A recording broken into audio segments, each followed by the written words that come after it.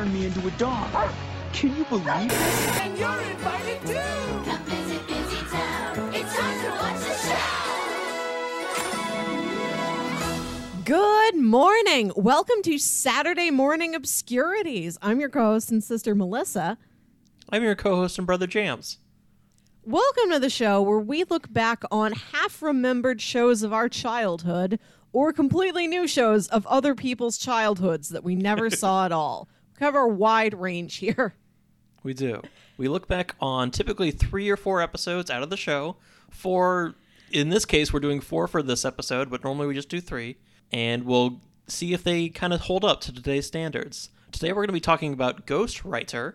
That's that's writer, not rider, as my phone kept trying to correct me today. Oh. But before we talk about that, we have our first segment of the show called What's New Scooby-Doo, where we talk about anything new going on with us. Any new shows we've been watching or any new media we've been ingesting. Mel, what's new Scooby-Doo with you? This is going to be old news by the time this episode actually comes out, but I just watched Space Jam: A New Jam. Excellent. That's the name of the that's the title. That's how it works. And so you also viewed this film, correct? Yes, yeah. Spoilers for Space Jam 2. So Al-G Rhythm, he lives inside like a Warner server where every Warner Brothers pop culture property exists. And he challenges his goon squad to a basketball game against LeBron James and the Toon Squad. And all of these pop culture characters show up in the audience. Mm-hmm. So you see them there on the sidelines the whole time in the background while the game is going, which might be the highlight of the movie, just like spotting different obscure characters back there. Yeah, I agree. That was also a highlight for me. It was fun, but I also found it really distressing, and I haven't seen anybody else talk about this. Okay. Hopefully I'm still not the only one several months after the release of this movie. I was annoyed that nobody tried to help them. Okay. Like, I know there's a force field, but there's a force field around the court, right? So, like, LeBron James's wife can't get in.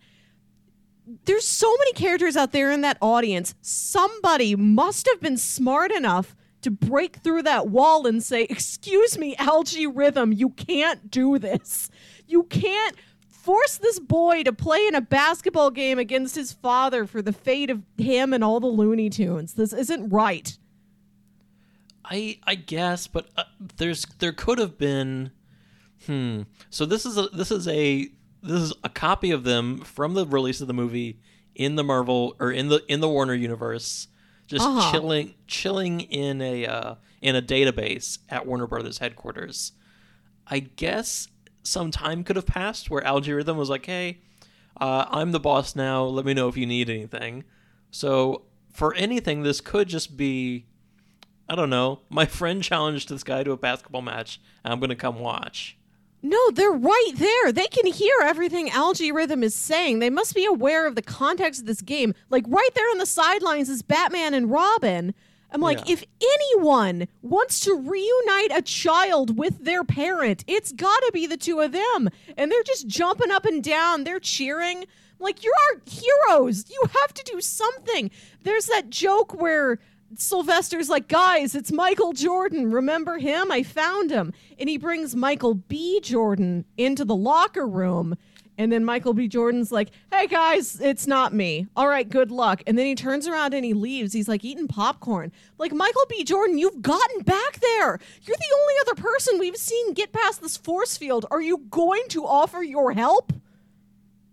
So, no, he's not. He's not going to. On the topic of they could hear Al-G Rhythm talking, there's a big amount of plot in that movie preventing LeBron's son from hearing Al-G Rhythm. So I think there is a good amount of plot space there to prevent anyone relevant that possible could stop what's happening from hearing Al-G Rhythm talk about his evil plan. I'm sorry this has caused you so much distress. It didn't bug me until I noticed Robin. Because whoever that Robin was, they were doing a great job, really energetic. And then I'm like, wait a minute, Robin would never stand for this. You look out there in the crowd, They've got the world's greatest detective, Velma Dinkley, out there. She didn't sense something was wrong, get her gang together, go, like, knock on the force field, like, sir, I have questionable feelings about what you're doing here. Can we discuss this? If you want to write a letter to WB and complain. Like, I get it in a metatextual way. Like, this movie is about LeBron James and the Looney Tunes and, like, the basketball players that were turned into creatures, which I also liked. That lady who was part snake, wonderful. And I get that they're like, let's throw in all these other cameos in there. But the fact that the cameos are all right there on the sidelines of this, like, game of mortal peril, I couldn't believe it. I didn't buy it. That's not what my Batman and Robin would have done. I didn't buy it. I don't believe that what's happening on the screen is real and could happen. This Iron seems Giant, unrealistic. he could have figured it out. He could get through that force field. He can do something. Is the force field up? Is it only along the walls, though? Like, could somebody get up over the top of it like a fence and, like, pick Algae Rhythm up and be like, no more. No, thank you. I don't know how far... I mean, if you want to write the fan fiction to fix this, I be don't. my guest. I just wanted to voice some concerns. Maybe you could commission a fan fiction. Maybe you could do that. I imagine you could do that. Where they just talk to Algae Rhythm and he figures out what he's done is wrong. And then he's just, like, part of the team. And Michael Jordan is actually there. And Michael B. Jordan, and they're all friends. Right! Wayne Knight, everybody. And Wayne Knight, Bill Murray. Bill Murray's there. Yeah, I guess I'm going to have to put a spoiler tag in the beginning of this episode, so... I don't think... Remember when Space Jam: A New Jam came out several months ago? It's a new legacy. It's not a new jam. I know it is, but, like... Okay. I think my title is better. I think my idea is better. All right. You call them, you write the fan fiction. But yeah. So yeah, I'll put a spoiler tag in the front. Even though this movie came out months ago at this point, I don't think months is good enough for to not watch. All right, we'll write one in. Yeah.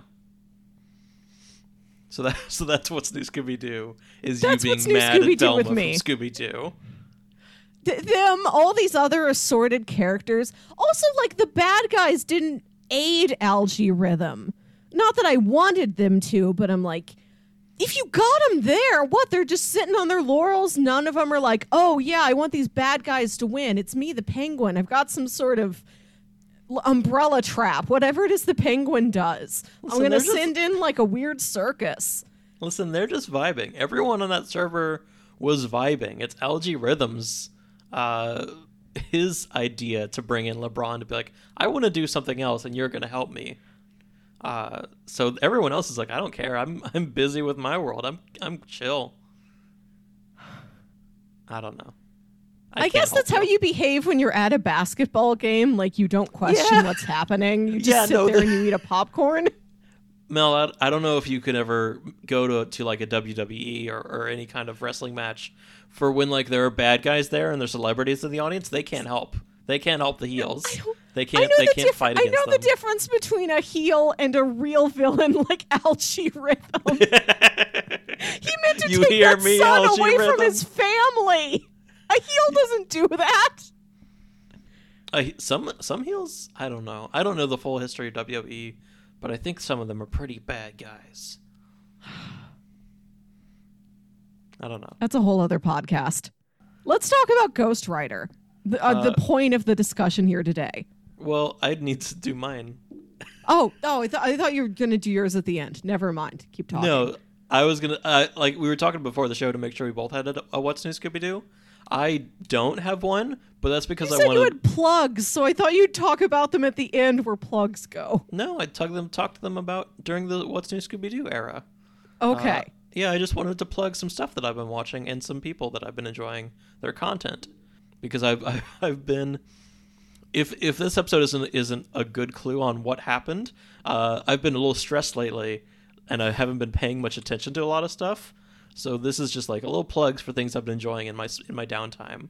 I want to plug this Instagram called. You can find them at the Whack Pack Live. The Whack Pack is this Instagram show where every day they do like a live event.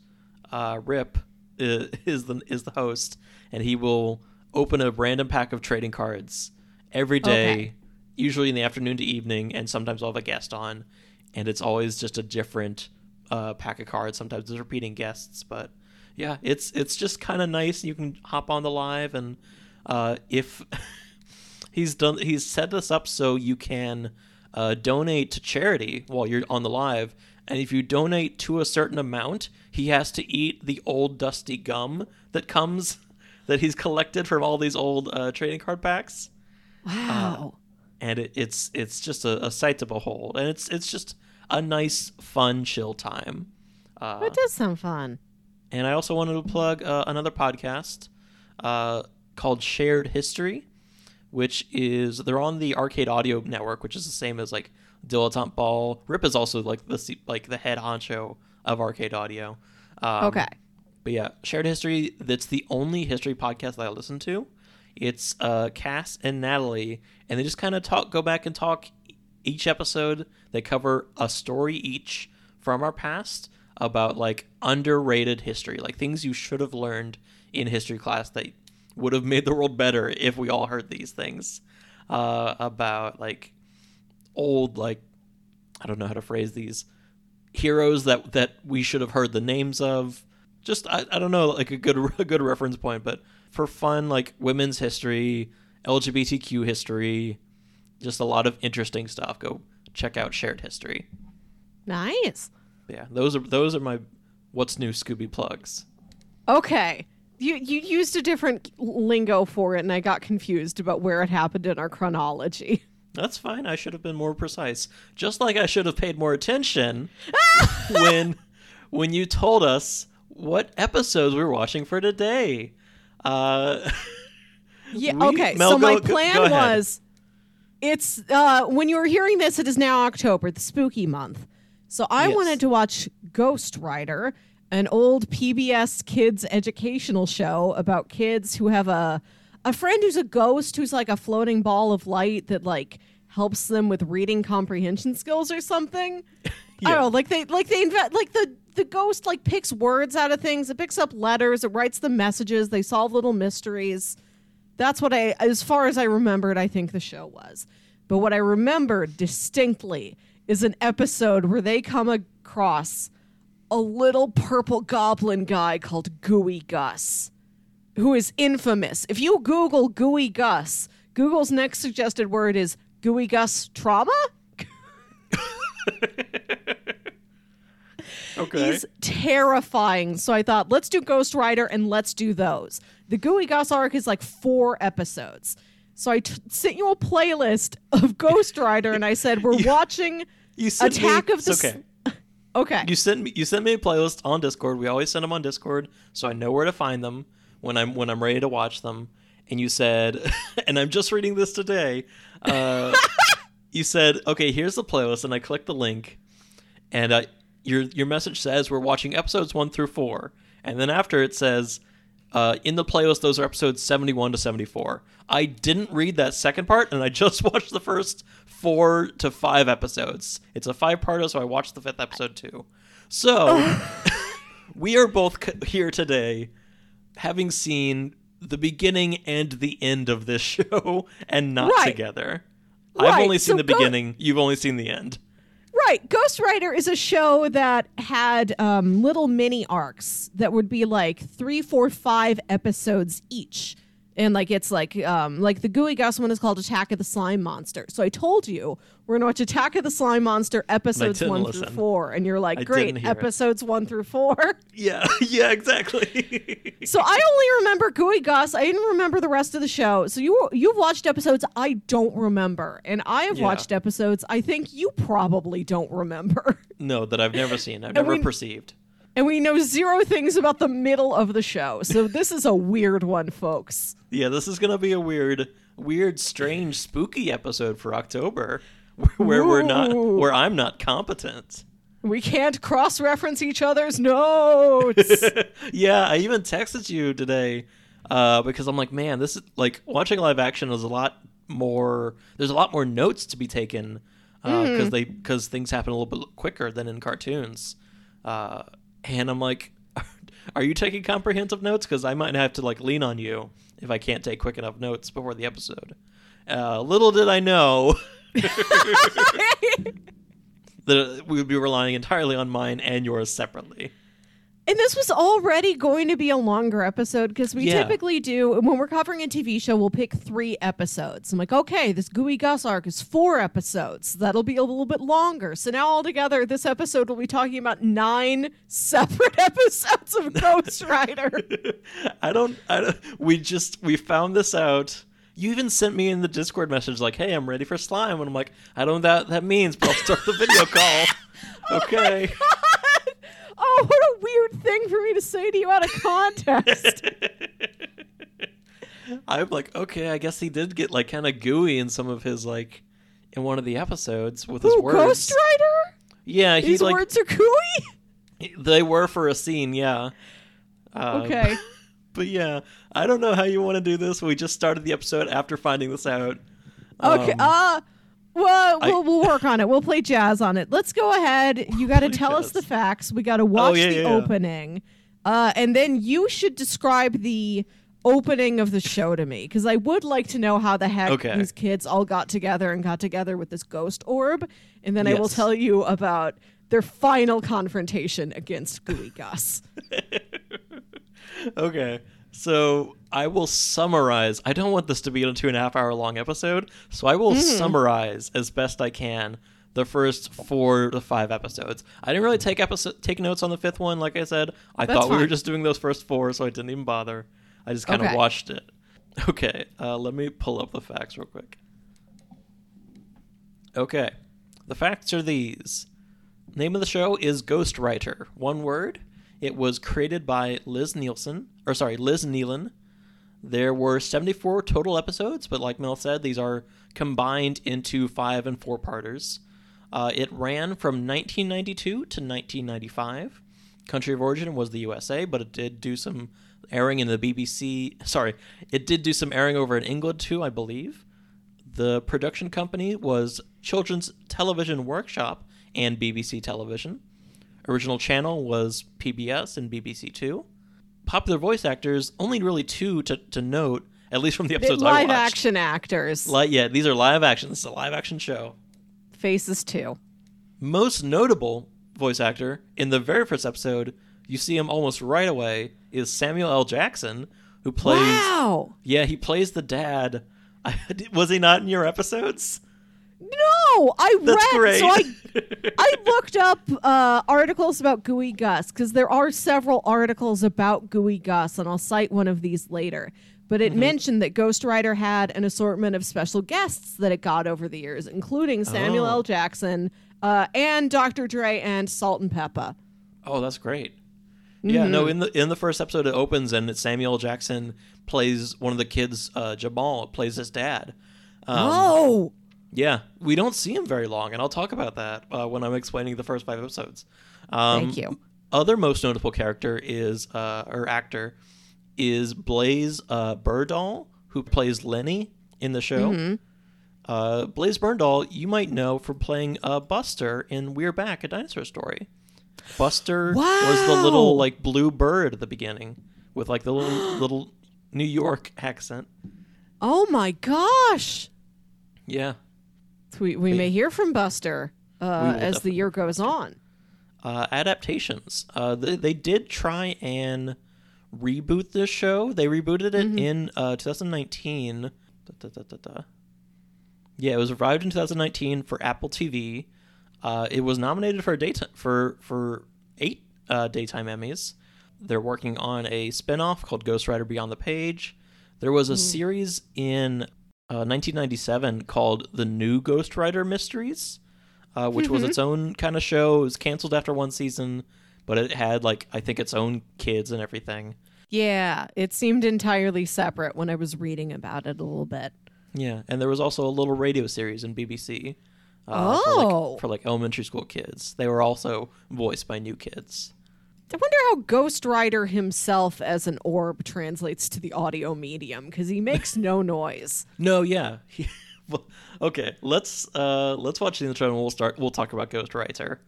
Now I want to confirm real quick. Do you remember this at all from when we were kids? Okay, well, I thought so. Kind of. The name didn't surprise me because it was probably something that I skipped past while I was looking for like Kids WB or something. Okay. This will play underneath us, so this is more of a programming note for jams in the future. We're going off of, instead of a video that is just the intro, I couldn't find the right intro, so we're going off of Ghost Rider Ghost Story Episode 1, about 2 minutes and 5 seconds in. And we'll be playing it in 3, 2, 1, play.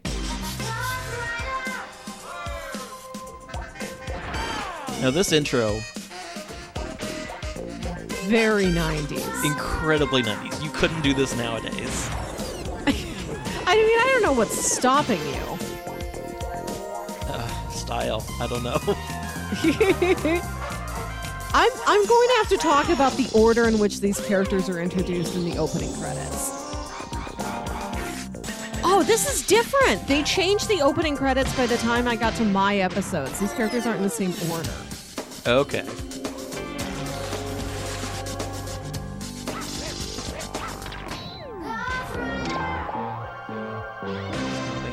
There. Okay, the later season opening credits have like audio clips over that opening song that goes like, "Where'd he come from? We don't know. We think he's a ghost. But he wants to be our friend." I was looking for the intro, and that's the one I found. So I guess they changed it midway through the season, which is not surprising. But yeah, so that's the intro we're gonna go with because it is the first intro. Yeah, let's talk about the first 5 episodes that I watched. Please describe them to me.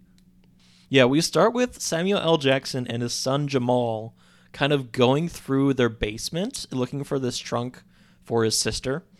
And they knock a book off of a shelf and the ghost comes out. That's how that's how it intros the ghost. The ghost it's animated onto the live action screen. So it's like a little ball with like 2 little curvy lines above it. It's like a weird comma. It looks like, they're like movement lines. Yeah. Like a bouncing ball or something, but they just stay on top of the ball like that. Once the ghost is like released from this book, it kind of like bounces around the room and they don't notice it. And then it lands on the back of Jamal's shirt and it highlights the words and then it disappears. We get the intro, and then when we cut back, okay, I'm going to try and get this through as much as I can, but what we usually do is go very detailed on the first episode and summarize the last few. Since we're doing this twice, I'm going to try and skip as many details as I can, but there is a lot to see in this first episode. Okay, Jamal is kind of like dancing down the street at night, bringing back some groceries to his house, and... Dancing and night? Yeah, he was kind of boogieing down the street. Okay. And he sees these kids playing like flashlight fighting at this playground, and they're wearing these like spooky masks that are like, they're kind of like weird like alien masks, like not traditional aliens, but like if they looked like monsters kind of alien masks. And they're wearing them on both sides of their head. They have a mask on the front and then on the back, and they're flashlight fighting. They stop and they look at Jamal, and then they kind of like disappear. This is all in like a very smoky, spooky playground. Okay, and, so like they don't run away; they disappear. They look. I think Jamal looks away and looks back, and they're gone. Okay, all right. That kind of disappear. The cinematographer disappear. Okay, they don't like slowly fade away. Yeah. We go back inside. Jamal goes into his house, and so we meet the rest of his family. His sister's leaving for college, so she's packing. His mom is talking to his sister. His grandma comes in, and we don't see Samuel L. Jackson again, but we hear him whenever they go to like yell like, "Dad, my sister's messing with me." we just hear his voice from the other room, and they show the camera looks at a door, the closed door. So I don't think I think that first intro is all we get of Samuel L. Jackson because he's not in the other 5 episodes. Interesting. Yeah, he doesn't even speak for those other episodes. He just has this little clip and this little ADR, and that's it. He's like, I'll go to one basement. I'm busy. I have to go film Jurassic Park. Yeah, I'm a very busy man. And Jamal's sister leaves her computer to Jamal. And we go up and he's playing with the computer and he types. This is an old computer with like a big like CRT monitor and like a separate keyboard. And because this is 92, we just see a big blue screen and he just types in the middle of the screen, "Hello, computer. My name is Jamal. Ready for one dynamite dude?" Wow. Yeah. Okay. And then the ghost leaves the back of his shirt, kind of bounces around his room, and then it lights up some of the words that are on his like bulletin board in front of him. And Jamal sees this, freaks out, backs up, and then the ghost kind of sucks into his computer, and it types out, "Help, help, help, help. Where are the children? Are they all right?" Oh my God. Yeah, which would make me leave my house immediately if that happened to me. Jamal flips out, calls his sister into his room like, "Hey, you sold me a busted ghost computer. Take it back." And she's like, "I don't see any words on the screen." To which he's like, "Okay." And kind of goes to school, ignores it. Next day, bumps to a girl. Okay, I'm really going to have to go into details. We're a half hour into this. I don't know if we're going to be under 2 hours for this. There's so much to talk about. Halloween special. Halloween special. Get ready, folks. Yeah, so Jamal like bumps into this girl, Lenny, at school, or on their way to school. Lenny is writing song lyrics in one of her notebooks, and they're like rap lyrics or what have you. She like rehearses them out loud, and then it's like, yeah, that word. And then the ghost kind of jumps, like Jamal has like left after they bumped into each other, and the ghost jumps into her notebook, rearranges her letters, and says, "Lenny fights for what's right." And of course Lenny freaks out and takes the book to Jamal and says, "Hey, what the fuck?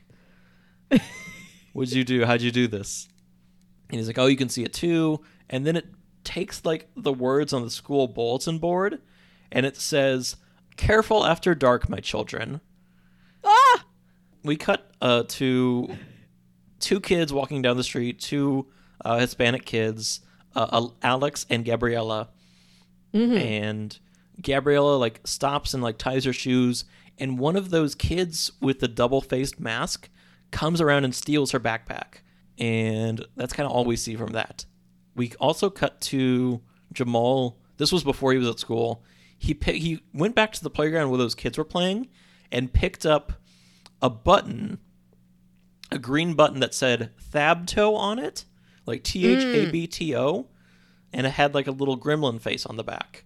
And he also picked up a piece of paper that had like jumbled up words on them. So eventually, I'm trying to condense this as much as I can. We meet Lenny's dad, who lives above Alex and Gabriella's grocery store that their family runs.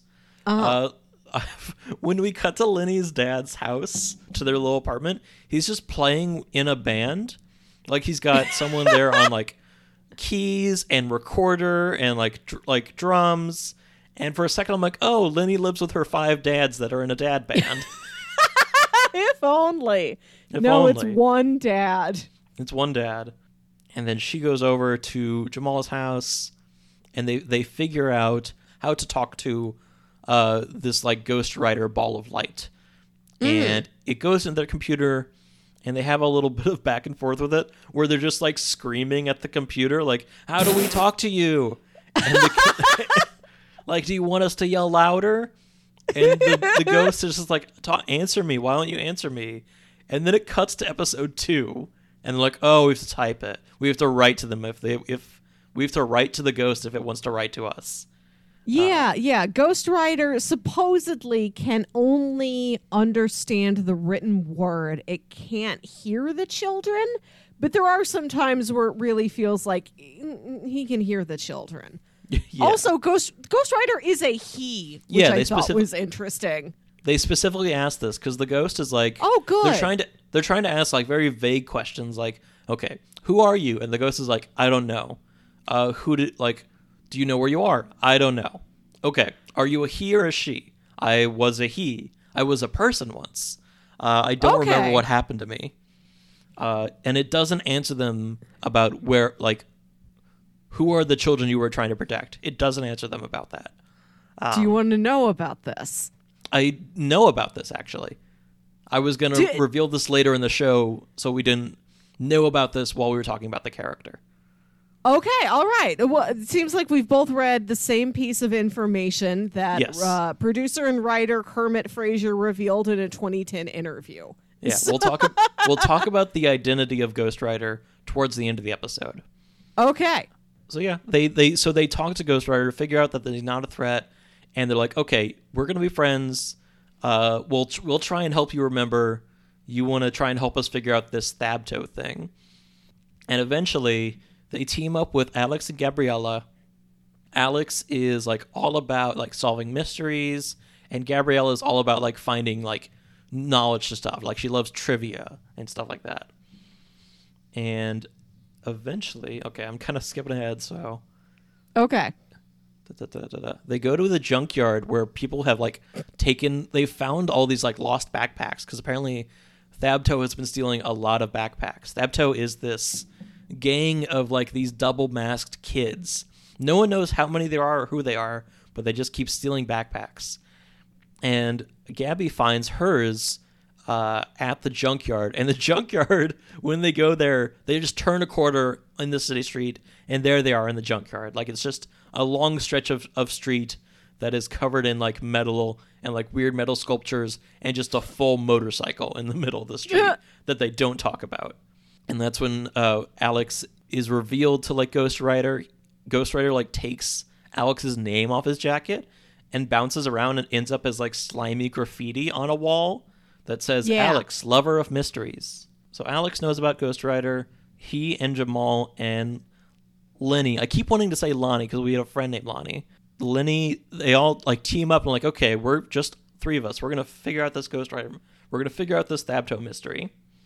And then we meet two more kids who are going to join the gang. Gabby eventually joins the gang. And then we meet a girl who was interviewing Gabby about the Thabto thievery, and her name is Tina Wen. And Alex has like a huge crush on her, and they tease him like a little too much about this. There's like a good 30 seconds where they're just laughing at him about it, which feels more mean than anything. I wonder what happened to that, because I didn't feel that angle at all in the episodes I watched. Maybe it was just to try and like show more ties between these kids than to introduce you to like all these kids.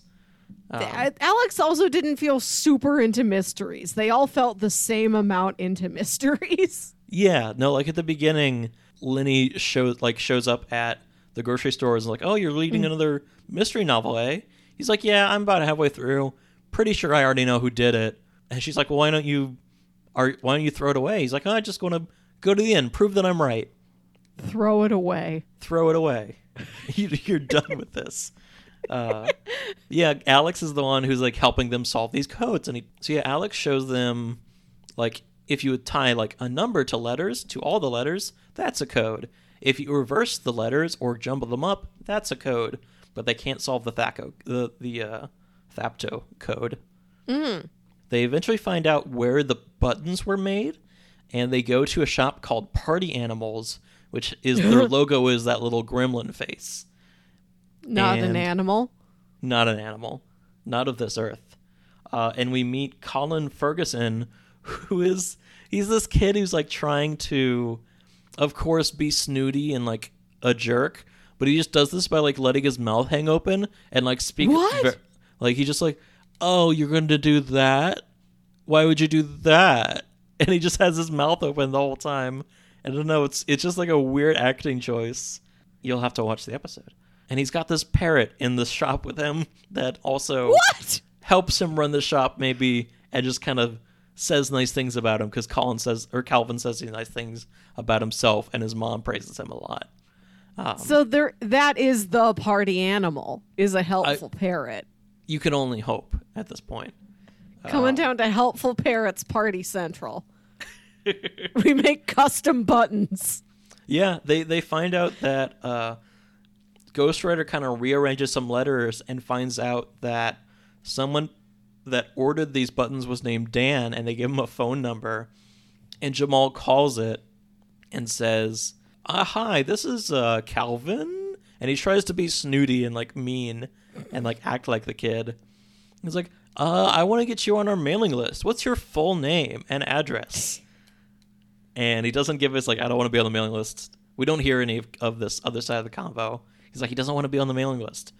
They're like, well, what does Stabto mean? We want to, in case you ever want to order more buttons.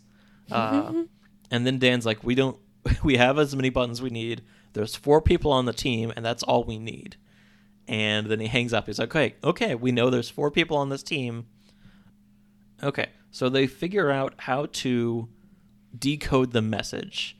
They get another note, which was in Gabby's backpack when she got it back, that was in all the kids' backpacks after they got them back. And they use that to kind of decode the other message. And eventually it says, haha, we got your backpack. We got away with it. Hey, hey. And the message that Jamal found said, ceremony taking place on the 12th, and then it codes where the location is. And they eventually find out that the location is Naval Pier Corner or something like that. Which is, I think this takes place in like Washington. So it's like, no? Okay, so at one point... it takes place in Brooklyn. Oh, that makes more sense. At one point, Tina has a camera that says Washington Public Schools. So I'm like, okay, that could just be in Washington. But no. Okay, so they now have both coded messages figured out, and they figure out who one of the Thabto people is, because they were at school and Ghost Rider gave them a locker number. So Alex stakes out the locker, follows this kid to the arcade, and I realize I'm kind of worrying more about the plot right now than all the weird, funny things that happen. I'll get to those later. There's going to be just a lot of plot right now. Fine, get to it.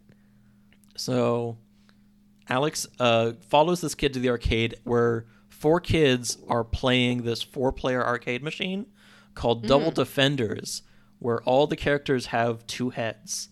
And it's like a 4-player, like TMNT X-Men style game. And they're like, okay, so he's one of them. We don't know who they are or what they're doing, but this must be Thabto. So they figure out when the ceremony is taking place, and Jamal and Lenny kind of forge a coded message to put in that kid's locker to tell him, ceremony's off. Don't talk to us. We'll let you know later, essentially. Oh. And so Alex buys his own double-sided mask and shows up to the ceremony, to where these kids are just like being like, they're just being kids. Like, we have to have like a ceremony for everything, where they're just like, do the handshake, do the ceremonial dance, sign your name. And then Alex, of course, doesn't know who he's supposed to be, so he signs the wrong name. They're like, hey, that's my name. And then they chase him out of there, but Jamal got it all on recording. And what they do is they just pretty much corner these 4 kids at the arcade, and it turns out they had been stealing backpacks for money for an upcoming Double Defender tournament, and they needed money to practice. So the kids all kind of show up, and they bring all the kids that had their backpacks stolen, and they corner them, and then they play the audio, which is pretty embarrassing if you're a kid and you're doing goofy stuff like that. Yeah. And then someone plays it for you in public. That's gotta suck. And then the cops come and they take the kids away, and they're like, we're we're gonna call your parents, and they'll figure out how to get money back to your kids, and everyone celebrates. And then all the kids like celebrate, like, okay, I guess this mystery's done. I'll see you later. And then Jamal calls everyone back to his place later, and he gives them all little necklaces that have a pin on the end. It's like, all right, we're a team now. We're going to be the Ghost Rider team. And then that's kind of it. Oh, and I did read a little bit about this. I think you do find out that Thabto stands for yes. two heads. Two heads are better than one. Yeah, that's part of the coded message that that Ghost Rider kind of points out to them. Two masks on to represent the two-headed characters in that game. Yeah. Yeah, other things about these first few episodes, they say X-Men a lot. Like, Alex and Jamal meet at the arcade before everything, and they're just like, I just love playing the X-Men game. And, like, they name a couple other fake games, but they definitely say X-Men. And then later, so Ghost Rider has a way to, like, summon all the kids to one location by sending them all messages that say rally and then the person's whose house they're meeting at first name letter. So it's Rally J if you're going to meet at Jamal's place. That makes sense. Yeah, and they talk about that this. That phrase comes up in these later episodes, and I was like, that's a weird verb to choose. Yeah, they go and they talk about different verbs, but they settle on rally. But yeah, and they send that message to Lenny, who's reading just a full X-Men comic, and it rearranges the cover of the letters to say Rally J. That would happen in Goosebumps too. I think Goosebumps would frequently cite like X-Men as just a pop culture thing kids were into. Like if a kid was going to the store, like, oh mom, I gotta go get my comics. I love X Factor. It was always in the X-Men family of products. Yeah. I'm trying to see if there's any more goofs in the first few episodes. At one point, Alex grabs a box of cereal at his family's grocery store that is called Jolly Jack's Pirate Munch. Ooh. That's fun. Yeah. Yeah, that's funny. There's a moment at the end where when Jamal goes to buy these pin necklaces, he buys them at the party shop. Okay. And you come in and Calvin's mom is there, and she's just raving about Calvin to this customer, like putting stuff in his bag. And the customer doesn't speak the whole time, but she's just like, oh yeah, he's so good. By the time he was 7, he was reading at a college level, and just raving about all these like little things about him. And then Jamal walks up, and that customer immediately leaves. He's like, I didn't want to talk to you, lady. I just wanted to get my stuff and leave. Yeah. Overall, that's kind of the intro. That's kind of them meeting Ghost Rider. At the end, they kind of come up with like, okay, Ghost Rider, thank you for helping us. Here's things we've learned about you that we're going to put in this book of things that we know about you to kind of help figure out who you are. We know you like kids. We know you like want to be friends, and you like to write and read. These are things we know about you, and we're going to keep helping you solve your mystery. And that's the first 5 episodes. By the end of the series, we do not know more things about Ghost Rider, as far as I can tell. Okay. I'm done talking. Now you start talking. How did you find these first couple episodes? How did you like watching Ghost Rider for the first time? It was comfortable. I mean, it's just like putting on like a kid's show, and then in the background, none of the acting in this is very good. You can kind of tell these kids are just like worrying about remembering their lines instead of how to read them. Because it's a lot of like different energies being met while they'll just try and focus on what they're talking about. There was a moment in the school where Lenny says something quiet to Jamal, and Jamal's like, shush! We can't let anyone hear us. Just like a lot of like little stuff like that where I'm like, okay. Oh, good. So like 1992 kids acting. And there's something nostalgic about that, which is in itself comforting. So like in that way, it's like, I don't know if I would like watch this for serious, but I could definitely see myself putting this on in the background. Yeah, if there was more to learn about Ghost Rider, I would be interested in learning more, because it is nice. It's nice if you're like like a DM and you're wanting to like make very basic puzzles, it's a good show for that. Oh. Because typically you just want to make the very most basic of puzzles to put in your games. So, like very kid-based mystery stuff like that is good for that. Yeah, it's a good idea. Okay. So Your turn. that was the first 5 episodes of Ghost Rider. Now I'm going to talk about the final 4 episodes of Ghost Rider. This is a mini arc called, as I said, Attack of the Slime Monster. Our characters at this point are Lenny. I'm going to read them in the order in which the opening credits introduces them, which is a weird order. Lenny, Alex, Grandma Jenkins, Tina, Hector, who I guess is new, Gabby, Casey, Jamal. So Grandma Jenkins is Jamal and Casey's grandmother. Casey's like some little cousin Jamal has who joins later. Oh, okay. But she's introduced far ahead of her grandchildren. So you don't know whose grandma she is. It just says Grandma Jenkins.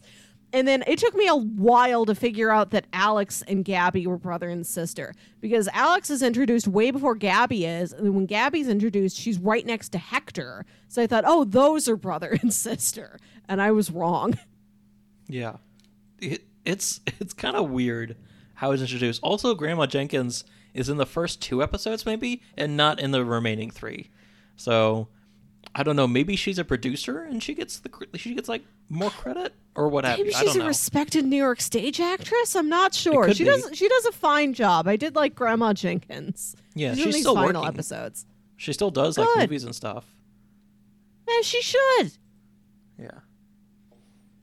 All right. So in these final episodes, in addition to the Gooey Gus plot, there's this other plot where Lenny, Jamal, and Alex are graduating from middle school, and they're also having a middle school prom. Okay. And Lenny, who is a musician, is going to like Jamal was in charge, like on the prom planning committee, and like they had a DJ who was going to DJ the prom, but then they also had a live band who was going to play while the DJ was on break, which seems excessive. And then That the seems band rude to backs the DJ. out. Right. How long of a break can the DJ be taking? Like you can't queue up a couple tracks. How long is this middle school prom? Are you there all night? But like he gets Lenny to then do a song. He gets her to perform at the prom, and her and Tina's older brother Tuan, who's also a musician, they work together on a song, and then they like start having a crush on each other. It's just cute, nice background stuff. Wait, and who's having a crush on each other? It's Lenny and then Tina's older brother, who Okay. she brings over, who seems like he's like There's- a year or two older than them. There's so many kids happening. I got lost Right. for a second. Yeah. I don't know if Tuan appears at other times, but he's in these Okay. final 4 episodes. And like him and Lenny are arguing at first before they have a crush on each other. And she's defending her musical talent, and she says, "I got a song on MTV," and then he says, "Yeah, but only one. I'm building a Well. whole musical career with my high school band." I'm like, how did she get a song on MTV? That's very impressive. That would be. I hope that's in some of the middle of the show. Right? So that storyline is going on. I'm not really going to focus on it, but that's the context among all of this. Okay. Like the episode starts with Jamal's like little cousin Casey is hanging out at Lenny's house. Maybe she's being babysat. I'm not sure. She's several years younger than them, but they welcome her at like an equal friend and teammate. Good. She's hanging out at Lenny's house, and Lenny's on the phone talking to Tina about planning this prom, planning a graduation party.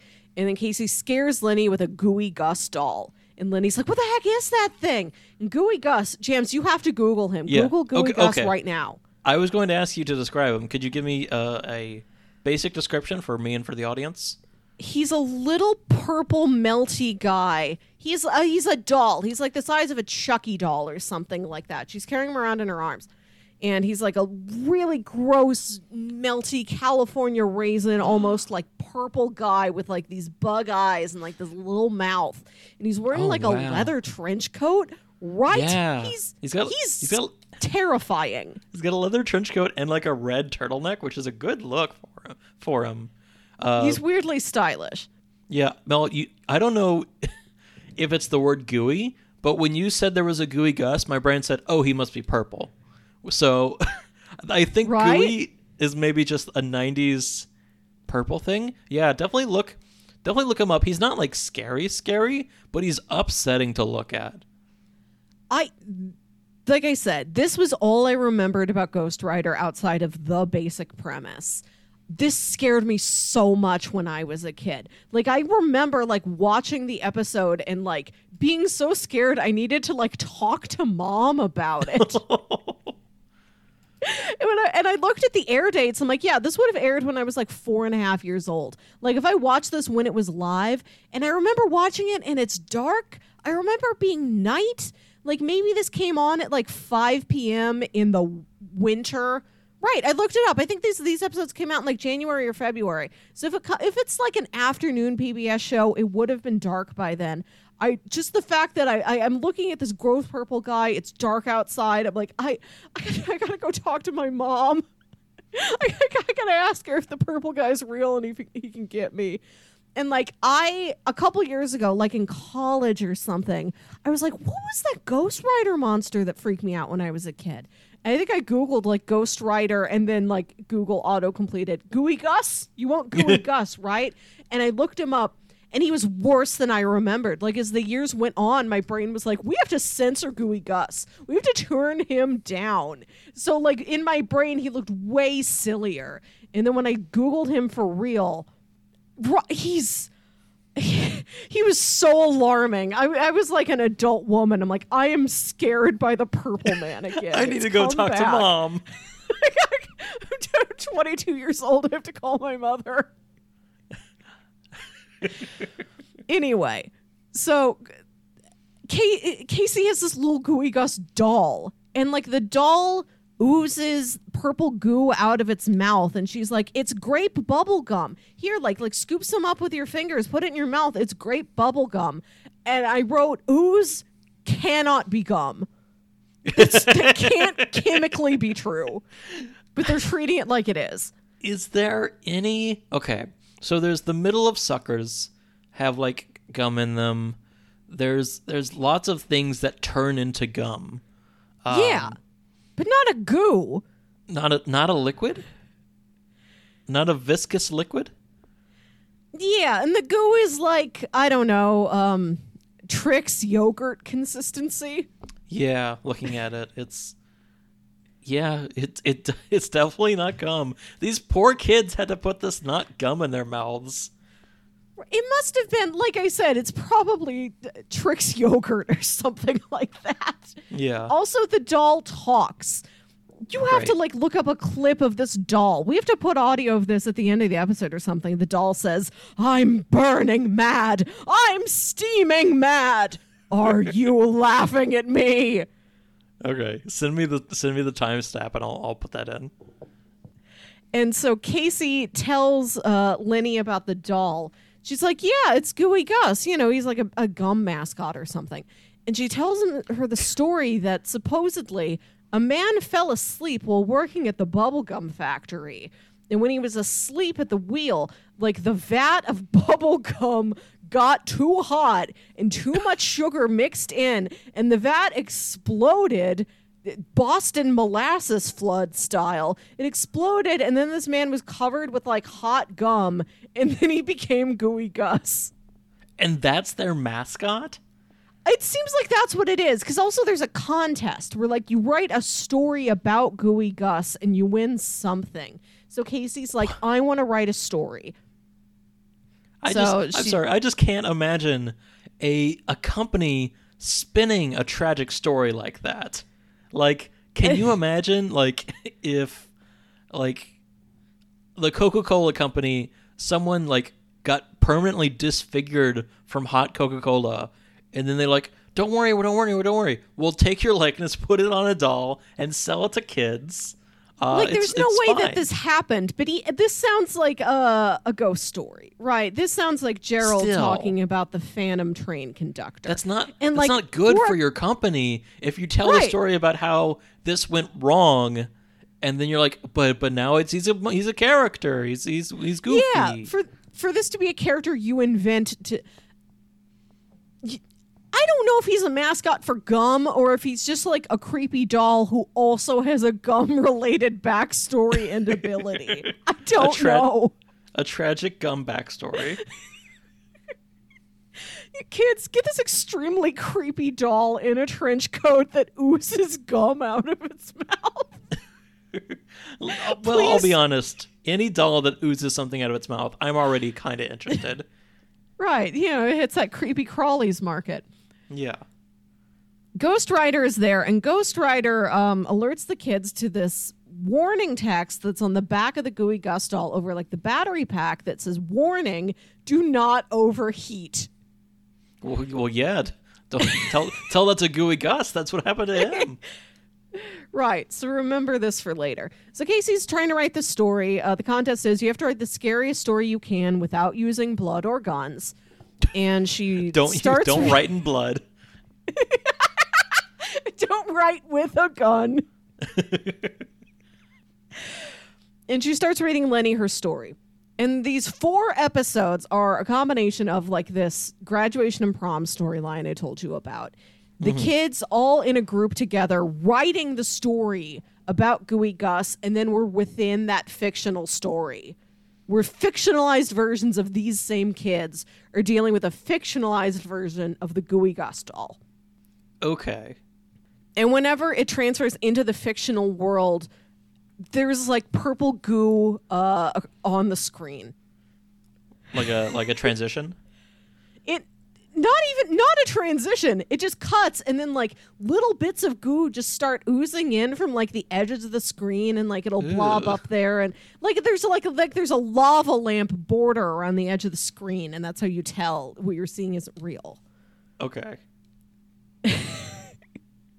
Which I think added to my unease as a child. No, yeah, surely. You need to watch these jams, having not remembered what they were, and tell me if you also think they're terrifying. Because like I'm a 30-year-old adult woman. I drive a sedan, but I'm watching these and I still get those like chills. This is still unnerving to me. Mel, I gotta tell you, the other day I was hanging out with my roommates because they were all watching a show, and I'm like, I want to hang out and watch something. And they were watching The Haunting of the Hill House, which is a scary Netflix show that I don't normally watch because I don't like scary stuff. And I got through 2 episodes of this, and I was like, this was a mistake. I'll never do this again. I'm not going to finish the show with them because now my night is ruined and I have to sleep with the lights on. So I don't know if I'm going to do this for you.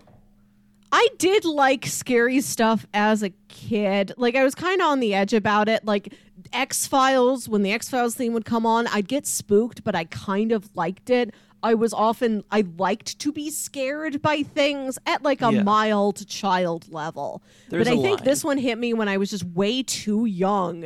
I'm like, I can't handle this. Mom has to turn PBS off. PBS, you've gone too far. I Googled this and I did find an article called like the scariest thing ever to happen to viewers like you. Okay, so in the story that Casey's writing, it's about herself just like seemingly living her life where I think her and Jamal live with their grandma.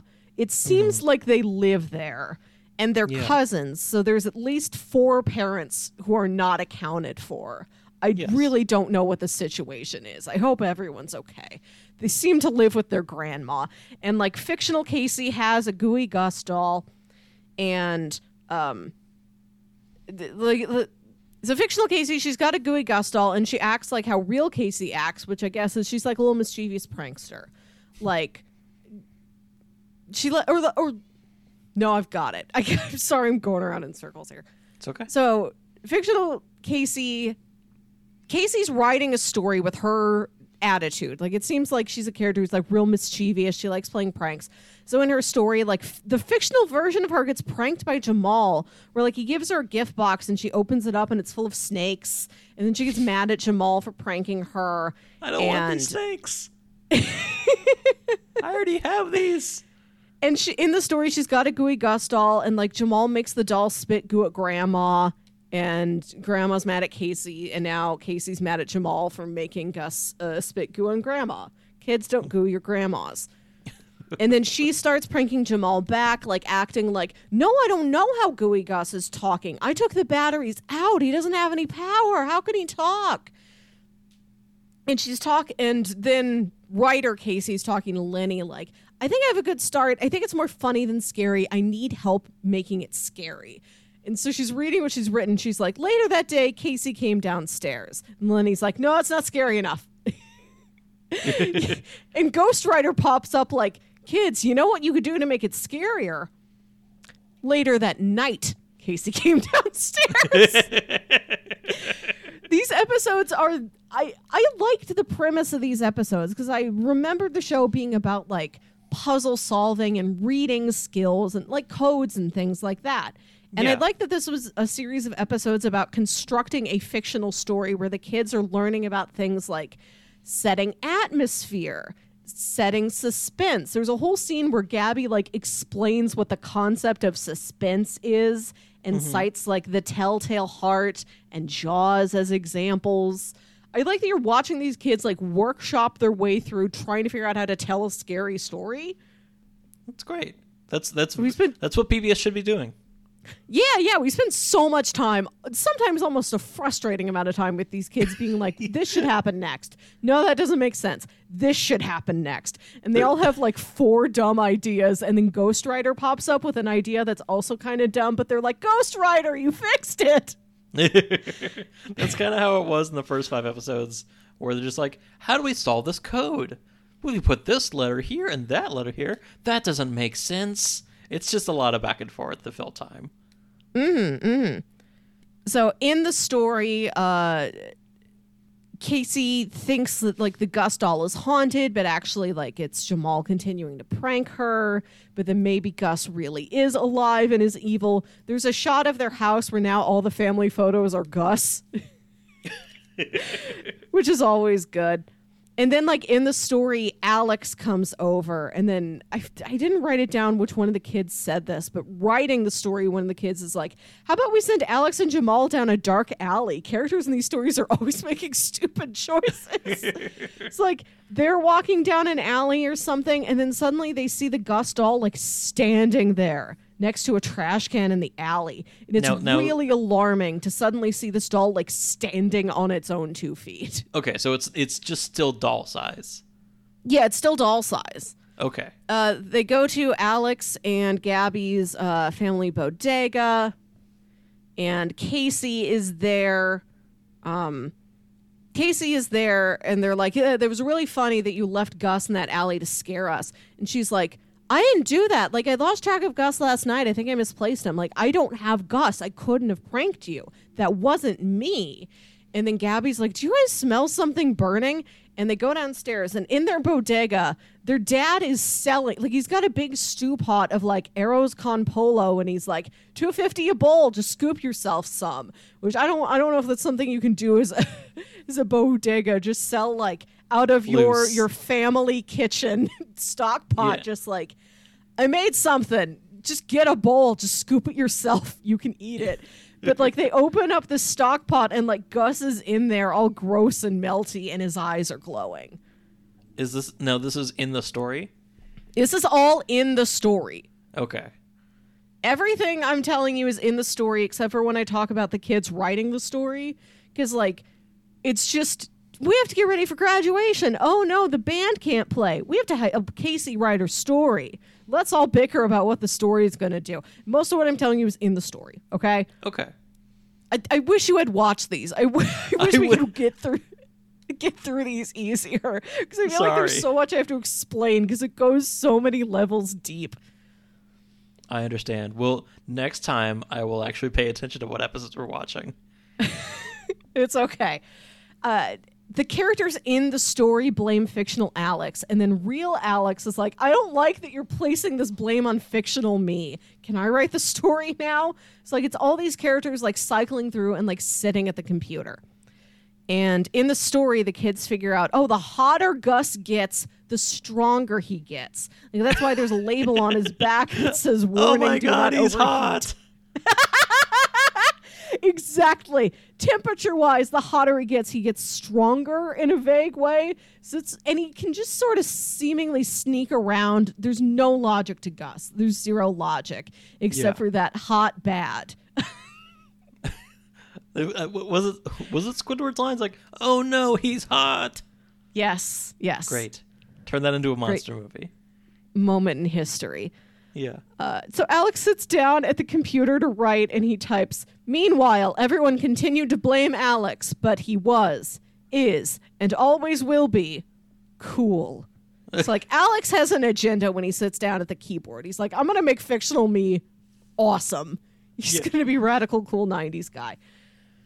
In the story, the characters the kids fish Gooey Gus out of the pot. They still think like, oh, like they're not totally keyed into he's a living monster. They just think Alex pranked them and is lying about it. And then Alex's dad is there and he's like, I want you to get Casey a new Juicy Joe. And they're like, Dad, it's Gooey Gus. And he's like, Gussie Goo. Grosser. Yeah. And then they turn around and Gus is gone and there's goo puddles on the floor.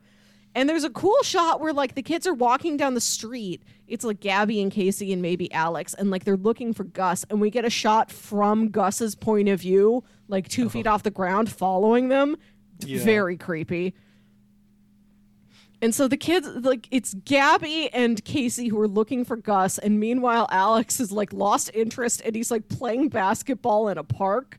And so it keeps cutting back and forth to Gabby getting covered in slime while Alex just like dunks baskets. And then he's like, wait, I think I hear my sister screaming. And Gus is like stuck Gabby's feet together with slime, and then somehow he's put her in a wagon. This all happens during a cutaway. We just find her covered with slime. She's in a wagon, and Gus with his little puppet feet is like pulling her away. And next we see her, she's in a paddle boat, like in a pond in the park. Wow. At this point in real life, so we've got Lenny, Casey, Alex, Gabby, Tina, and Jamal are now also here. We're collecting like all of the characters gathered around this computer, trying to figure out what to do within this story that is increasingly, it's scary, yes, but I'm like, this is not a well thought out story, kids. Like, this isn't going to win whatever that contest prize is. I don't know. This is pretty good for a kid. Like, they just keep throwing more and more people in there. We're going to get to a point soon where Ghost Rider is in the story. They're like, yeah, just put Ghost Rider in. Like, that's all kids, all neighborhood children have a Ghost Rider in their group. That won't give us away at all. Everybody understands. Like, they don't explain it. They're like, yeah, and then Ghost Rider's there. Now, if this was like Ghost Rider, and then he Ghost came Rider. up, Right. and he killed No, the bad but you guy. can't get him near Gus because he'll get him hot. He's too hot. You have can't to do his send Bobby penance there. Drake. And You then send Bobby Iceman. Drake. Yes. Also, okay, so in real life at this point, this is when Jamal is like, Lenny, I need you to play at the school dance. And Tina's like, oh, my brother's in a band. He can come over and work with you. Maybe you guys can perform together. So all the kids split off and they're going to go to Jamal's house to work on that computer that is introduced in episode 1. Yes. Computer's still here. And meanwhile, it's like Lenny and Tuan and Tina at their house with this like school dance storyline. Mm-hmm. Right. Within the story, so Gabby is gooed up. I don't know where Casey went. Gabby's gooed up. Gus has her in like a little paddle boat, and Alex is on the shore of the pond, and he's like, how do I get over there? And the kids spend forever trying to figure out like how in the story should he get over there, because Alex is like, oh, I'll ride in a bridge, and the other kids are like, no, there can't be a bridge that you just cross to get to the other side. That's too easy. And they're like, what if you swim? No, that water's probably polluted because we're basing this off of a real pond in a real park, and we know that real park has problems. So we can't fictionalize this. Like, if we know it's polluted in real life, it's polluted in fiction. Yeah. What if you swing on a vine? What if you build a raft? What if you pump all the water out of the lake? And then this is when Ghost Rider's like, put me in the story and I'll do it. And they're like, you got it, Ghost Rider. This is like a real D&D party trying to solve the problem, but arguing each other down from actually solving the problem. Right. And so what Ghost Rider does is, because he has the ability to read in the story, he like reads the name on a small, like on another little paddle boat that's nearby, but it's been obscured by like overgrown plants. And because he can like sense there's a word to read, he goes and he seeks it out. And so he leads Alex to like uncover this paddle boat, which is not better. No. Gabby, she's covered in and next we cut, and so like Gus is taking Gabby into like a cave or something. They're in the park, a cave or a tunnel or something. You know, his Gus cave where he lives, where he does Gus things. Yeah. He has written with slime on the wall. Slime, anyone? Is that a verb or an offering of a treat? Slime, comma, anyone, question mark, in like very neat sans serif font. And it's written way high up there, so I don't know how he got the slime up there, because at this point he's only 2 feet tall. And like Gabby's covered in slime now, completely covered in slime, and she's like trying to like chew her way out of it. It is a frightening image. And she says once, or like the kid writing the story at that time says, once the bubble gum touches your skin, it keeps growing until it covers your whole body. And once it hardens, it never comes off. Spooky. And I like had like secondhand horror from like remembering hearing that as a child. Mel, how does this rank on your top 10 fears? Top 10 fears? Yeah. Oh, I don't know. It's probably up high on my like fictional fears list. Is it in the top 10? I think so. Yeah. And this is something that like I remembered scared me, but like I never get scared that badly. I didn't need to keep extra lights on. I'm just watching this saying, hot dang, is this very well executed child horror, like a young adult level spook stories. Yeah. Like this is way scarier than anything I've seen in like Goosebumps. It's up there with like, I think the only other, like, I think scary this is stories to tell in the dark.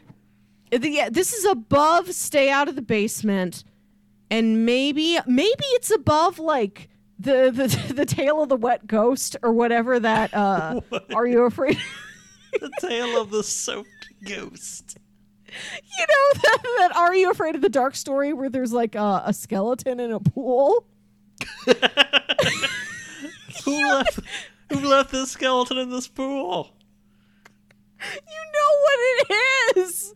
When I die, I want my skeleton to be put in a pool. It's like the episode of Are You Afraid of the Dark that everyone remembers. It's either the one about Zeebo the clown or the one about like Wet Ghost. And this is scarier than Wet Ghost. I thought this might be scarier than Wet Ghost. But I mean, it's not like I'm actively terrified now as an adult. It's just like all secondhand chills. Like it's like deep, like memory chills, you know? Yeah.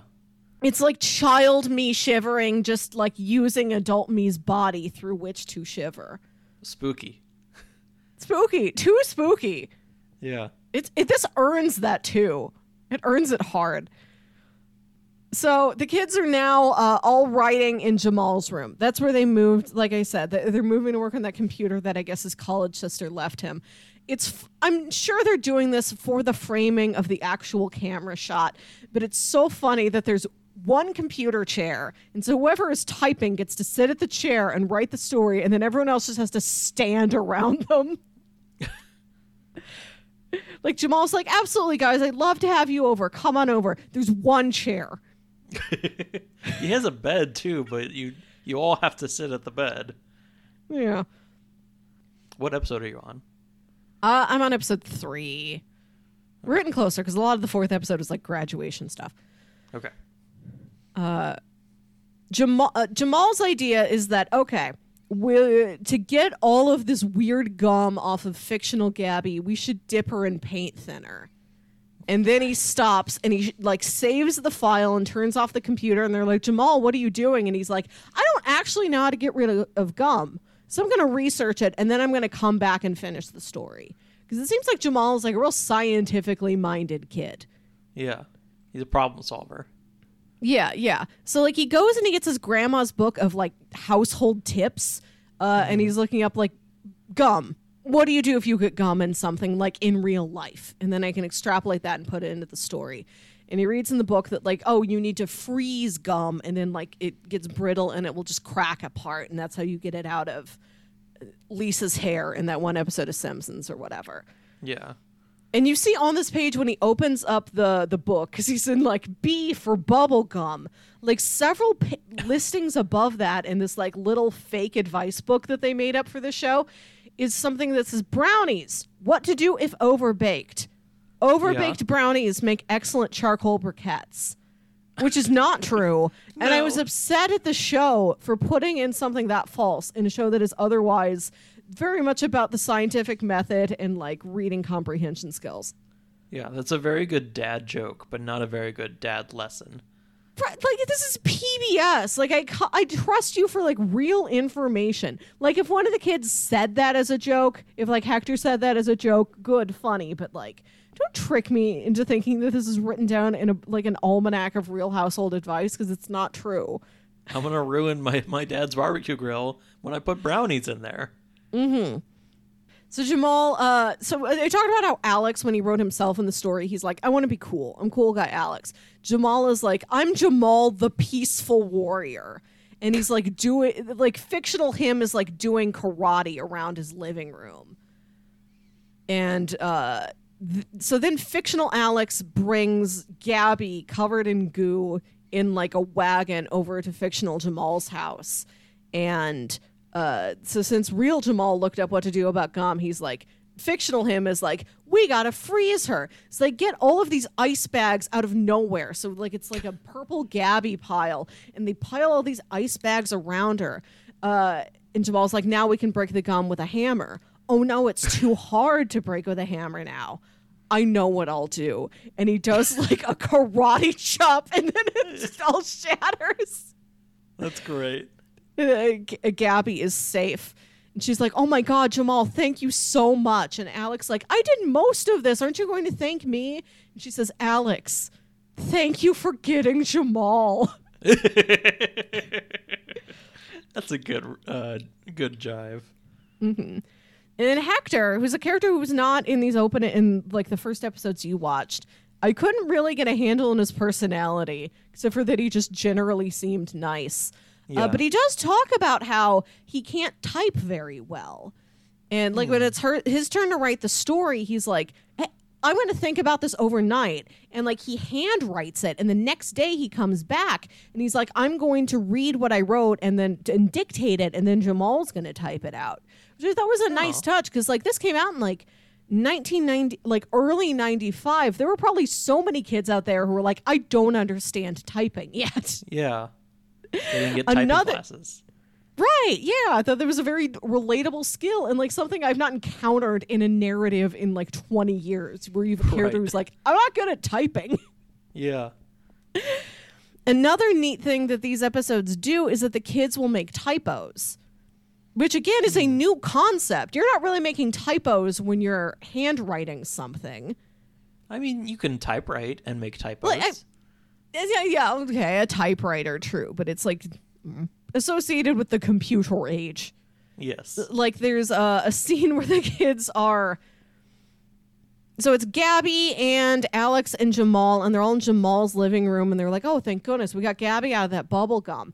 But then like Gus comes back. They're like, oh no, Gus is here. We have to escape. And they turn around and like Gus is waiting for them at every exit. Gus is at the door. Gus is at the back door. Gus is at the window. And then they look around at the other window and they see like a lime with googly eyes on it. And then it cuts to the kids like in Jamal's real room writing this, and they're like, Jamal, you typed too fast. You wrote lime monster instead of slime monster. And like later there's a bit where like Gus just gets very, very thin. Like he just like they digitally like squash his image, and then it cuts back and Tina or whoever is like, oh no, I wrote slim monster instead of slime monster. I'll fix it. I might watch these. These are good jokes. Right. Yeah, I like that aspect of it. I like that you see this typo take life and you have no idea what it is until it cuts back to the kids and reveals that was a typo. Like that was a joke. Yeah. You're like, I don't know what this is Gus's new power that he can get very thin. He can go through doors. So in the fictional world, all the kids are together and they figure out that Gus is strongest when he's hot. So we have to patrol the neighborhood looking for hot places, like pizzerias, because they have ovens. And then one of the other kids is like, really, we should look for any restaurant that has an oven. And then Hector says, we need to look for bathtubs. Bathtubs filled with hot water, because Gus might be there. Okay. like they have a sense that like they imagine Gus knows where a bathtub filled with hot water is, and like this is something the kids can watch for. Like they're just gonna knock up and down on these apartment buildings like, excuse me, is there water in your bathtub right now? Excuse if me, so, are there, is it hot? Are there hot singles in my area? You might be in trouble from Gooey Gus. He can sense hot singles in your area. Casey's back.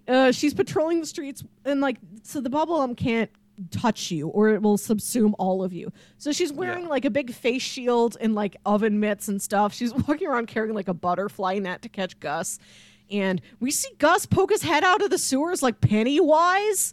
Ugh.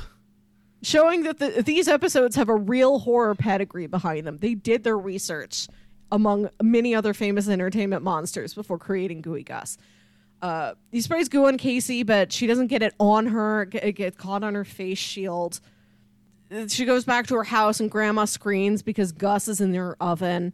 And then we cut to the real world, and actual Grandma Jenkins has come into the room, and she sees all the kids typing on Jamal's computer. She's like, you guys are writing a story? Can I see it? And somebody hands her like a printout of the story, and the second it is in her hands, she says, can I keep it? And then we keep seeing her come back like, have you guys written more of that story? I was really intrigued. It scared me. I had to sleep with the lights on. I'm Grandma Jenkins. Oh, she's like me. This is the character you can relate to. Yeah. In the story, Ghost Rider leads the kids to Tina's roof where Gus is. Gus is just constantly somewhere.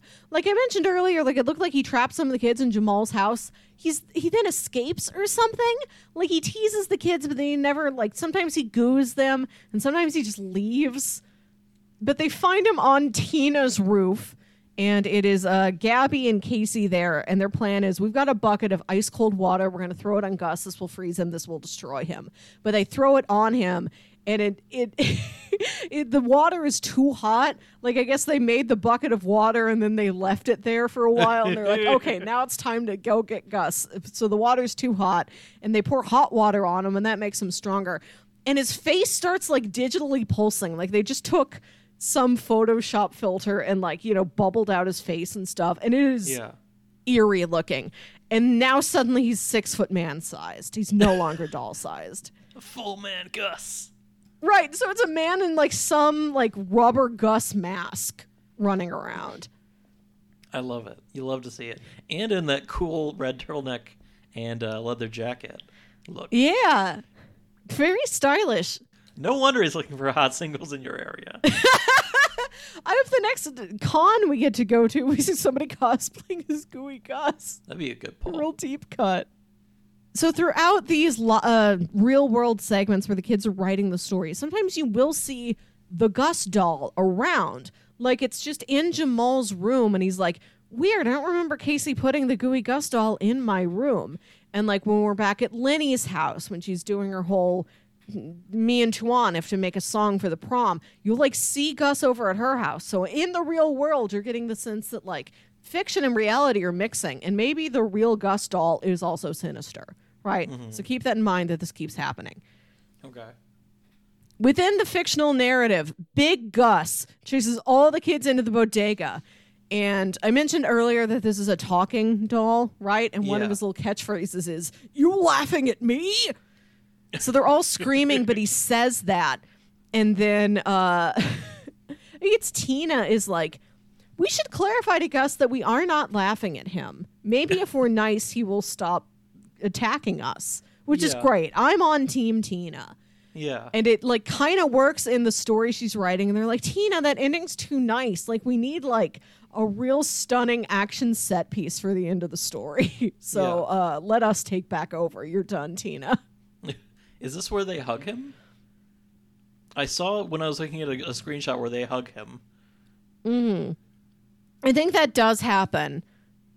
We're like, "Oh, no, no, Gus, we don't want to laugh at you." And he's like, "Yeah, I think everybody's always laughing at me because I'm ugly. It's hard to be purple. People call me names like Mr. Eggplant and Grape Boy." Grip boy. So what happens after Tina is pulled away from the story? They want, like I said, they want a more action-packed ending to this. And Ghost Rider says, "You should, you tried to melt him." Ghost Rider's like, "You have to make him cold again. Like, you're there in the bodega. There's a freezer full of frozen food. You got to make him cold and that'll destroy him." So the kids will go and pull this frozen food out of the freezer. So what I'm thinking is they're going to shove Gus into that freezer. Yeah. No, instead they just throw frozen food at him. Okay. I guess so kids wouldn't imitate putting each other in a bodega freezer, which is a good idea. Instead, there's like throwing like popsicles at him, and it works. He gets too cold, and that does make him weak. But then again, he just like gets away. Like he's always ambiguously getting to somewhere. Because the kids are like, something else should happen. It can't end yet. Something else should happen. Gus gets away. We need more complications to write a tense story. I'm like, it's not really tense anymore. It just sort of keeps going. Yeah. So Gus escapes from the bodega somehow, and we see Jamal back at his room, and he's got like a chemistry kit, and he's trying to analyze like a sample of like frozen gum that he picked off of Gabby earlier. And he's like, "What is gum actually like made out of?" And so he gets like a science book or whatever, and he's trying to look it up. And meanwhile, Big Gus is going to attack Lenny at her apartment. And so Ghost Rider goes over to Jamal to tell him this. And Ghost Rider spells out, "Help! Awful slime everywhere!" And then Jamal's like, "I know the answer somewhere in this book for what I can do to stop gum." And he writes down, "GW, help me read." So the Ghost Rider can read that and then read the book and then show Jamal where it says, like, the gum is made out of several ingredients, including a softener, such as a vegetable oil that softens up the gum. And Jamal's like, "I know. Well, I got it. We'll pour vegetable oil on Gooey Gus, and it will make him so soft that he falls apart, like gum does." Because they just they tried several times and never made him cold enough, I guess. Yeah. And they're like, "Oh, we got to change lanes entirely." The cold was not working. So they go to Lenny's apartment. Lenny has been slimed and like covered in purple goo, and she's like stuck to the wall, like she's cocooned in, and you can see like the film of the slime like outlining her features. You can see her like open mouth screaming behind the slime. And then like all the other kids are there, and like Gus slimes all of them into like a big writhing pile. Ugh. I keep telling you, like, there are true horror elements in this 4-part children's series about a ghost who can read. I believe you. Yeah, so Gus has gotten everybody but Tina. Tina steps out, and she's like, "I hid from Gus. He didn't get me. Jamal, now that you're here, what can I do?" And he's like, "I'm going to distract him. Pour all this vegetable oil on his head." And they do that. There's like another misdirect where it's like, "Where did Gus go? Gus is under the sink. Oh no." Like he keeps disappearing and like jumping out of somewhere again. It keeps happening. But then Tina pours oil on him and he melts. And that is the end of the story. The story that I go forever. I do not think we'll win a prize. It's scary, but it is also messy. The story does not reach far enough to tell us, did Casey enter the story? Did Casey win? Because it ends the next day where since then in the background, like, they were so busy writing the story that Grandma Jenkins comes in and she's like, aren't you kids supposed to be getting ready for prom? And they're like, oh, right, prom. We've been writing about the slime monster. And we're like at Lenny's apartment and we see her like talking to her dad. And later we see her come back and like she's all dressed up, like her and Tuan, like they were prom dates in addition to being performance partners. And she comes back and she's like, I had a great time. So like we've just seen like all this stuff has happened off screen. They just keep alluding to, right, prom, graduation, etc. And the final scene, they're all partying on Tina's roof. These are the real kids, right? Mm-hmm. We're done with fiction. They're partying on Tina's roof, and then Tina says, hey, I think the barbecue's done. Guys, I've been making these ribs. It's done. And so then she opens the lid of the barbecue pit, and then they find the Gus doll there, and it shoots slime at all of them, and they all scream and yell. And then it cuts again to all of the kids behind Jamal's computer, and they turn around and they go, gotcha. And that is the end of Ghost Rider, the series. That was their series finale? That's their series finale. Wow. Okay. That's a good, nice little story. I will probably watch that one once we're done recording. I'll probably put that on. I also want to mention that Lenny has great, like, exaggerated 90s clothes. People are always talking about Clarissa Darling, Claudia Kishi, Lenny, whatever her last name is, like, needs to belong in this pantheon because her outfit to, like, perform and go to prom is, like, an Austin Powers frilly shirt and, like, a long, like, peach-colored silk robe. She looks great. Like, it's something I would legitimately wear. I hope one day to obtain the same level of fashion as this 1995 middle schooler. You'll get there one day. Right. Like, I grew up as a kid admiring Claudia and the Babysitters Club. I've had all this time to get there. I never really have managed it, but there's still time left. Yeah, you'll get there. Thank you, everyone, for putting up with 9 episodes worth of content. This is probably going to run a little bit longer than a normal thing. Before we talk about what's next, the Ghost Rider has an identity. Yes! We have to say this. I'm just going to go ahead and read the full blurb. This was not revealed in the original release of the show. I don't know if it comes up in any of the reboots or like revivals or what have you. I want to say, I also found this in an article on bloodydisgusting.com, which is like a horror movie TV show website.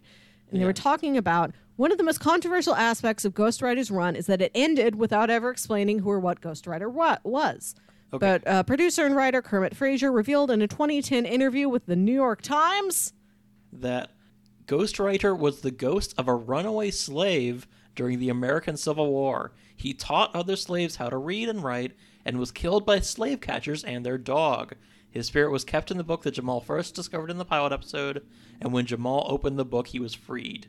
And that is the Ghost Rider, which is like, that's a heavy topic.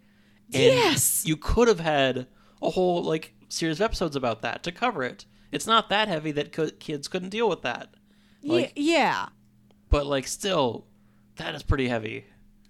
Right. Like if you treated that tenderly, like if you made like a full respectful historical tale out of it, I could see that. But the fact that this is dropped 15 years after the show ended, just like, oh, right, yeah, he was always this victim of terrible historical circumstances with a true tragic backstory that would haunt anybody.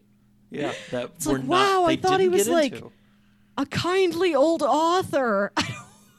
Yeah, I thought he was like maybe like a relative Jamal. I was like, maybe it was his grandpa or something. Yeah. But yeah, no, it's it's an old slave that taught people to read and write. We don't know how old he was when he died. No, yeah. Yeah, this is a wild reveal for the Ghost Rider. Yeah, I have no idea if that's... I read a bit about the new Apple Plus version of Ghost Rider, and it seems like there is still a Ghost Rider who interacts with a team of young, diverse children. But Yeah. instead, it seemed like they like bring fictional characters to life, which is also interesting. Yeah. But it's not what this Ghost Rider was. Yeah. No, you still got time, Kermit Frazier. You can do it right. Do justice to the Ghost Rider. But yeah, Tell his story. tell his story. There. Tell us more about Gooey Gus. Also, You don't. I Have feel to. like Keep this it to doesn't. yourself. I don't. I don't know how this now fits in. I was telling you a story about like a gross purple doll that oozed goo that was also a gum for kids. And then it's Yeah. like, yes, the ghost was a murdered, escaped slave in the Civil War. I don't understand how these share the same space. That's kids television. That's PBS for you. The PBS, they play it heavy. Yeah. But yeah, thank you guys for tuning in for 9 episodes of Ghost Rider. Spooky, we covered too much TV. But But Mel, now, like, this is the first time we did this for Cubics, where we covered the first episode and the last episode. yes. So now we've done it again. It is fun to do sometimes. Just that now instead of it became 9 episodes. Yeah. Mel, as now and as an apology for misreading your message and watching the wrong episodes, I'd already planned on doing this. At the time this episode is releasing, it will be October, as you said, the spooky month. Yes. But more importantly, it'll be a few days after your birthday. So I've got a treat for you. What's my treat? And I'm going to let you pick the episodes because you would know best, because next we're watching Phineas and Ferb. Oh my God! Yes!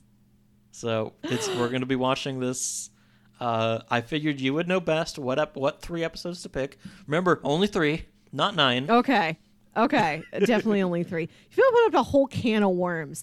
I have a deep, sincere love of Phineas and Ferb. It was know this. airing for the first time when I was in college, but I was really into animation when I was in college. I watched a lot of cartoons, and I found this one, and I'm like, this is legitimately a fantastic show. It's so funny. It's so charming. This is very close to my heart. Yes. Yeah, happy birthday. Thank you. Yeah. So yeah, next we'll be doing Phineas and Ferb. A little break from the spooky, but after that we'll get right back to October. And also, I was talking about this with Mel. We can do whatever we want. We might do a spooky episode in June or something, or February. Yeah. We're going to do spooky whenever we want, so don't feel like you're going to miss out by not listening to the October episodes. But yeah, thank you for listening to Ghost Rider, though. If you would like to let us know of any ghosts, if you'd like to let us know of any shows, Please let us know about any ghosts also. please. We If you'd can't like help to- you, but we'd like to hear. We're ready to believe you and not do anything about it. If you'd like to give us recommendations on shows to watch, if you'd like to inquire about being a guest on the show, just send us an email, SaturdayMOPod@gmail.com. You can talk to us on Twitter. We're at SaturdayMOPod. If you want to talk to me on Twitter, I'm at James Wilk. Mel? I am on Twitter and Instagram at WilkyWit. That's WILKYWIT. And listen to my other podcasts on the Whatnauts network of podcasts. That is Whatnauts, spelled like astronauts.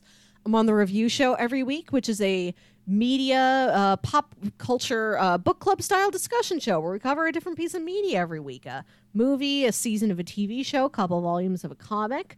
This episode released long ago by the time you're hearing this, but Jams got to record a guest episode with me while my regular co-host was on vacation.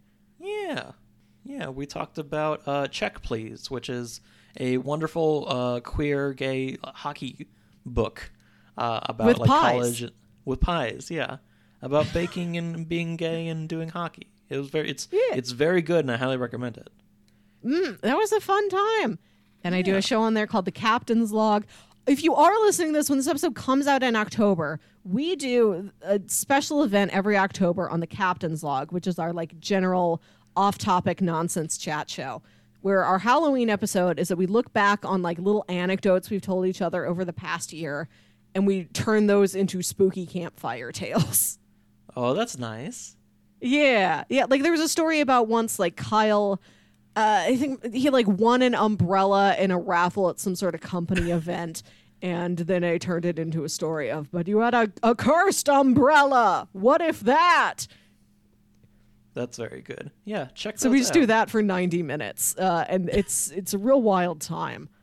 Well, thank you guys again so much for listening. Check those out. Leave us a 5-star rating review so people could find us. Thank you for dealing with this extra long episode. We will try not to do 9 episodes again in the future. Or tell us if you liked how long it was and if you liked the depths of the 9-episode conversation. We don't know your life. I don't know if I want to do this again, but if you want it, I guess I'll do it. Tell us anyway. Tell us what lengths of podcasts you enjoy. Yeah. We would love to hear from you. But until then, Relax, kick back. It's Saturday. it's Saturday.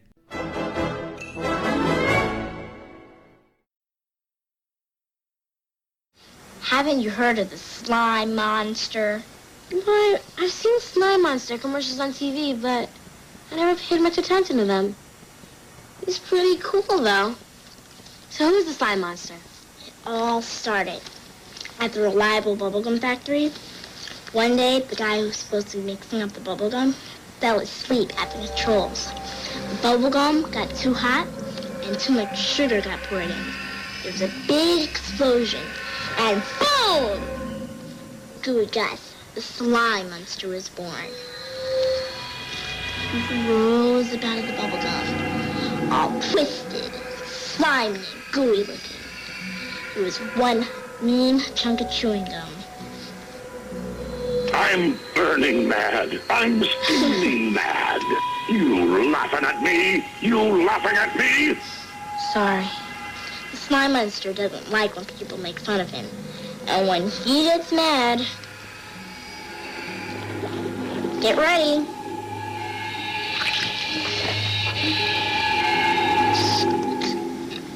Yum! Hey, what's Ghost Rider doing?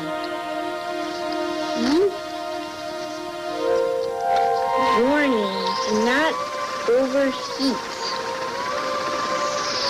I wonder what could happen if the slime monster got too hot.